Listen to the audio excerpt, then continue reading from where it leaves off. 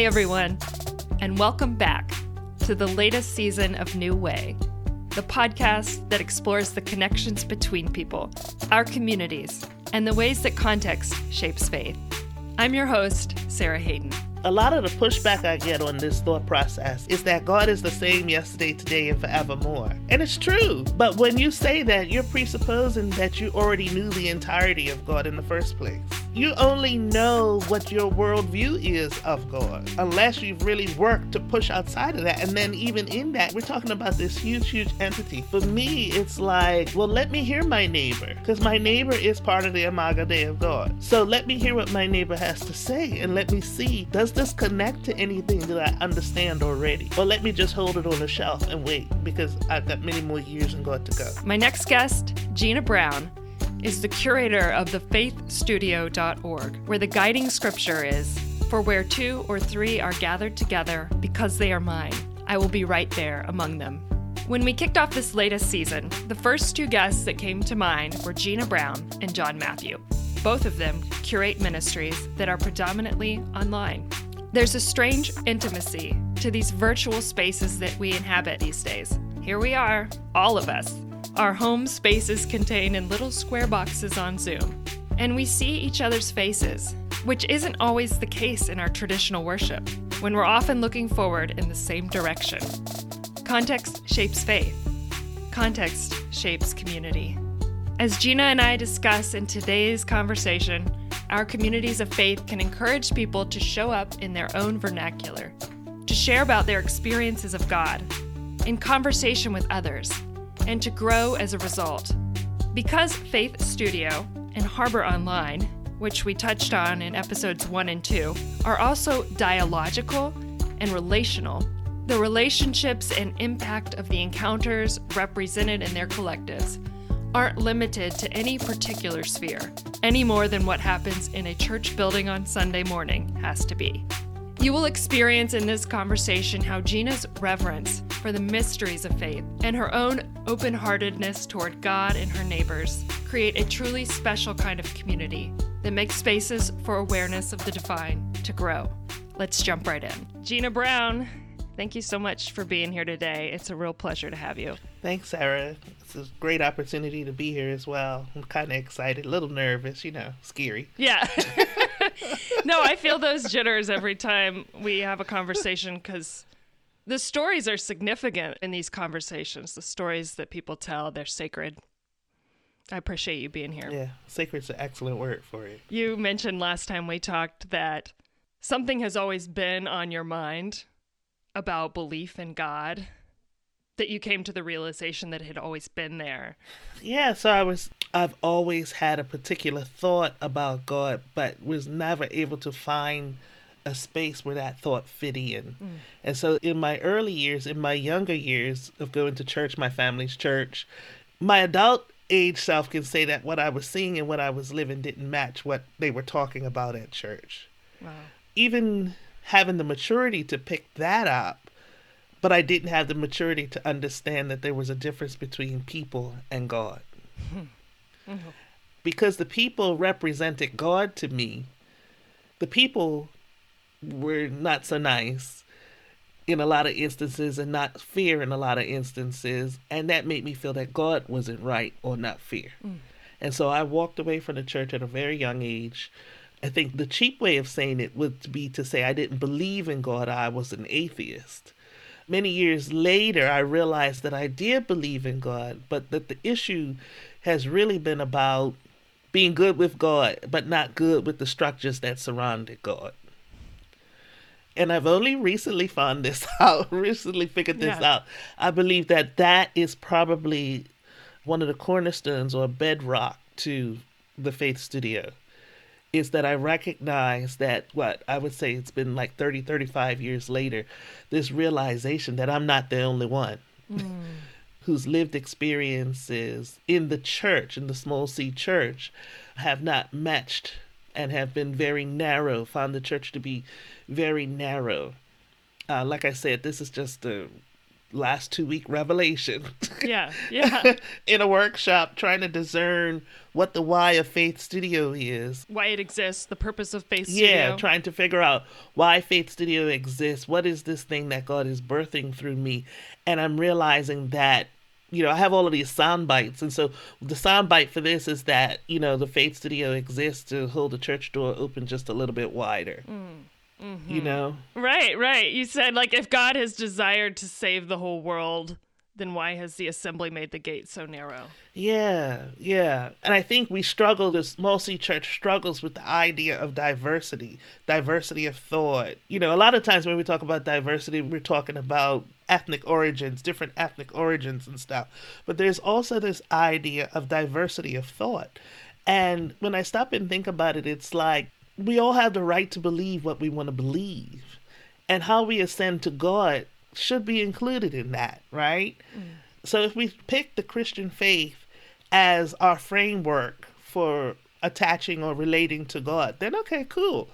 But even in that, God is the God of diversity. We're created in his image and in his likeness, and we all look and our uniqueness is so different. And yet the church seems to have a problem with the difference and the diversity. Yeah. I can't imagine when we talk about this huge God that we're all meant to see it all the same way. And that has been, I would probably say, like a lifelong faith quest for me. Yeah. I found this picture that there's a number 6 on the ground. There's a gentleman on either side. You guys might have seen this as well. There's a gentleman standing on either side, and they're pointing to him. The guy is saying, this is a 6. And the other person standing on the other side saying, no, this is a 9. And the other person responds and says, hey, if you saw this from my perspective, you would know that this is a 6. And the reality of it is both a 6 and a 9. Yeah. We don't all have the entire picture, but we can't control people's perspectives. Yeah. We have to learn to balance things and hold things together, intention together. It might not be the way I see it. I might never agree with you, Sarah, that it's a 9. But I should have respect that you see it as a 9 and believe that you see it as a 9. What a more interesting conversation. Tell me about what you see versus this is what is clearly reality. Tell me about why you see a 9. What's significant about that? Yeah, and be open to having that conversation with you. A lot of the pushback I get on this thought process is that God is the same yesterday, today, and forevermore. Yeah. Right? And it's true. But when you say that, you're presupposing that you already knew the entirety of God in the first place. Yes. Yeah. Right? You only know what your worldview is of God. Yeah. Unless you've really worked to push outside of that. And then even in that, we're talking about this huge entity. So for me, it's like, well, let me hear my neighbor. Because my neighbor is part of the Imago Dei of God. So let me hear what my neighbor has to say and let me see, does this connect to anything that I understand already? Or let me just hold it on a shelf and wait because I've got many more years in God to go. Wow. Yeah. This reminds me of a story that you told about coming into sort of the formulaic expression of the faith, your experience of feeling seen by God and sharing that with the church body that you belonged to at the time. So I'm a person who's been through many faith traditions. And one that is very near and dear to me is believe in your heart, confess with your mouth that Jesus is Lord, and you'll be saved. And that's the entryway. When we were talking, I was telling you a story about something else, and I said, when I got saved, and then I was like, hold up, wait a minute, let me back it up a little bit. Let me reach back before that. Because the reality of it is that I was having conversations with God on my own in my home. Yeah. And when I told others about it, they said I got saved. Yeah. That terminology, I grew up in Bermuda. And so my family church is Church of England, which is Anglican, which can be Episcopalian. There is no come to Jesus moment. Yeah. So this terminology, when my friend says to me, you got saved, I'm like, oh, okay. Because now this is a whole nother iteration of faith that I'm not familiar with. Right. that terminology wasn't germane to me. Yeah. And I wouldn't have characterized my experience as that. It just didn't feel like anything had changed. Mm-hmm. It just felt like something had evolved. Yeah. In this story and in your work with the Faith Studio, with folks who are either they maybe did not belong to a congregation of faith, an experience of faith that was formal growing up, but have this yearning, this expression and relationship with God that draws them to the Faith Studio to explore more, to belong. Your experience of sharing an expression of what is a lifelong relationship with the holy, you shared that with the church and they said, oh, I know what that was. You were saved. The saved piece in a lot of American Christian circles means that is the point at which you were seen by God or you saw God. And the stuff before that was you not having a journey with God. This is probably where the complications begin to come in for me, is because even while I was saying I didn't believe in God, I still believed in God. Yeah. But not the way the institution said it was supposed to work. Yeah. And so that's what made me believe that I didn't believe in God. Yeah. It wasn't prescribed the way everybody else talked about it. And so there was this big celebration. There was this amazing celebration when I finally came to the church and they had me pray the sinner's prayer and everything. And I remember all of the mothers of the church, this was on a Wednesday night, all of the mothers of the church came up and greeted me and hugged me, and people I'd never seen before were crying and all sorts of things were happening. And I remember knowing for sure, not that something had shifted in my life that particular day or that particular moment, but the celebration of it made me realize that it was huge. I began looking for the trails of what that hugeness was. Yeah. Why were they celebrating this like this? At home, it didn't feel like anything had really, between me and God, let's put it like that. Between me and God, it felt like I finally said, I know I've been with you all this time. Like, you know how a kid be resisting their parent? Just resisting. And I think I was resisting God. But I finally relaxed and like, okay, I'm going to go with you. And that was a beautiful experience. But what immediately happened after that, I was ushered into the institution of the church. That was the step. You've had this experience of the holy. Now you are. Now I'm at the church. Okay. Now I'm at the church. I love the way you said that. So you said before, like, your experience was not categorizable. The experience that you had relating to God, being in God's presence in your home, you go to the church, it becomes categorizable. You were saved and you were in the church. I think it got kind of narrowed. Yeah. It got kind of narrowed down to this one specific thing happened to you. When I think what was happening in my private, in my more intimate space, so much more was happening than how we defined we got saved. Yeah. Yeah. If I look back now, it's like, okay, you got saved means you got safe. You made it to home base. But the world had just opened up to me.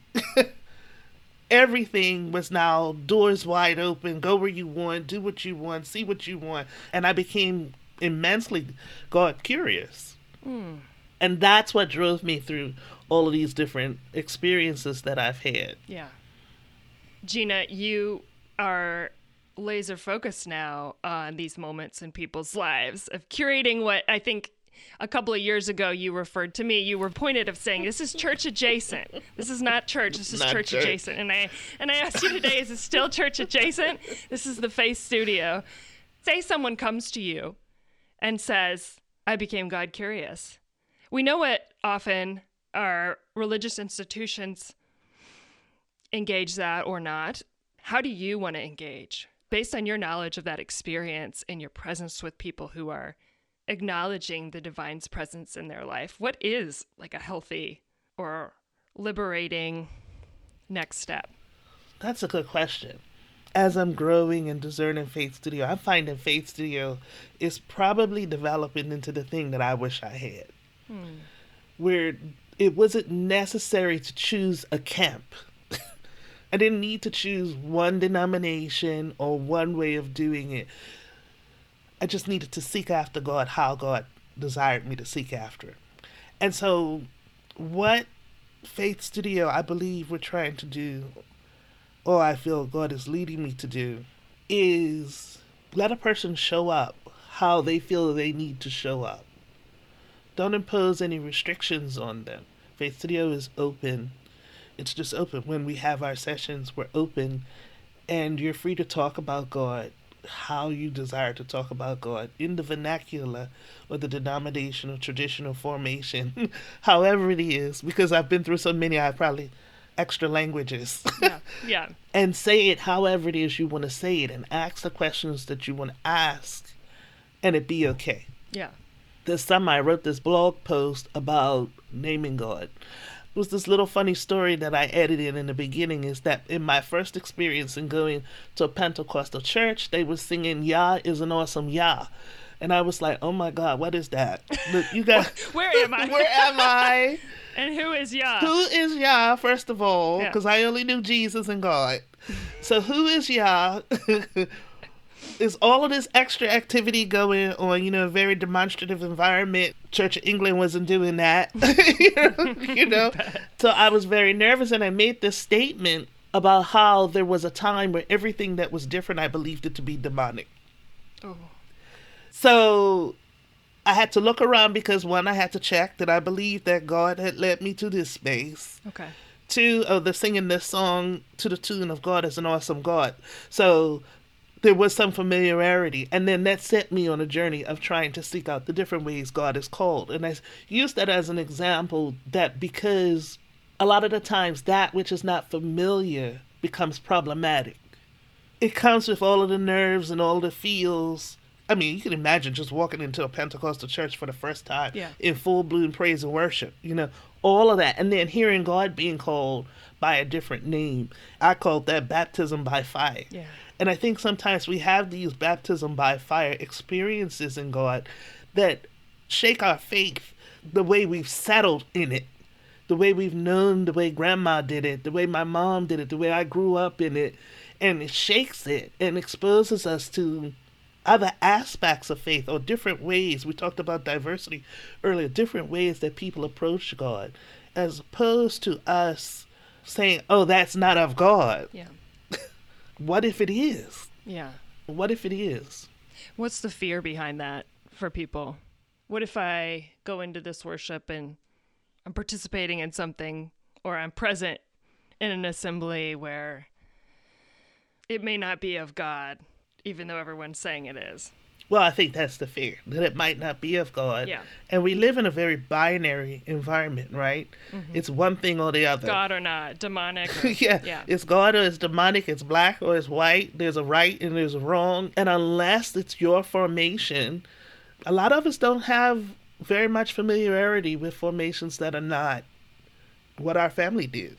Yeah, just on a less serious note, those moments that we experience, those of us who have a dearness in our heart around the community of faith in which we were supported and growing up, when we enter into a more expansive space, or many new worshiping communities that are starting from scratch, we can't assume that the song we always sang is going to resonate with people. And, or the setup of the space itself might look like the way our Yah is an awesome Yah looked to you when you entered the Pentecostal church. Mm-hmm. And I think there's a grief to that. Definitely. As we talked before, I had mentioned African Methodist Episcopal. Every Sunday morning at 11 o'clock for the longest, when church started, we said, let us come into the house of the Lord. Our feet have been extended within thy gates, O Jerusalem. For a day in thy courts is better than 1,000 hours. I just absolutely love that liturgy, right? The scriptures and how, even though we believe God is with us everywhere, there was something special about coming together in the congregation and singing hymns out loud and standing there together and repeating that liturgy. I've missed it. When I go back, I close my eyes and I'm just totally into it. It served me well. But there are other aspects that just didn't serve me well at all. And I think a lot of people are finding that they need more than their local assembly is providing them. They don't know what it is, but they want more, or their lived experiences are not matching what's being taught in that space.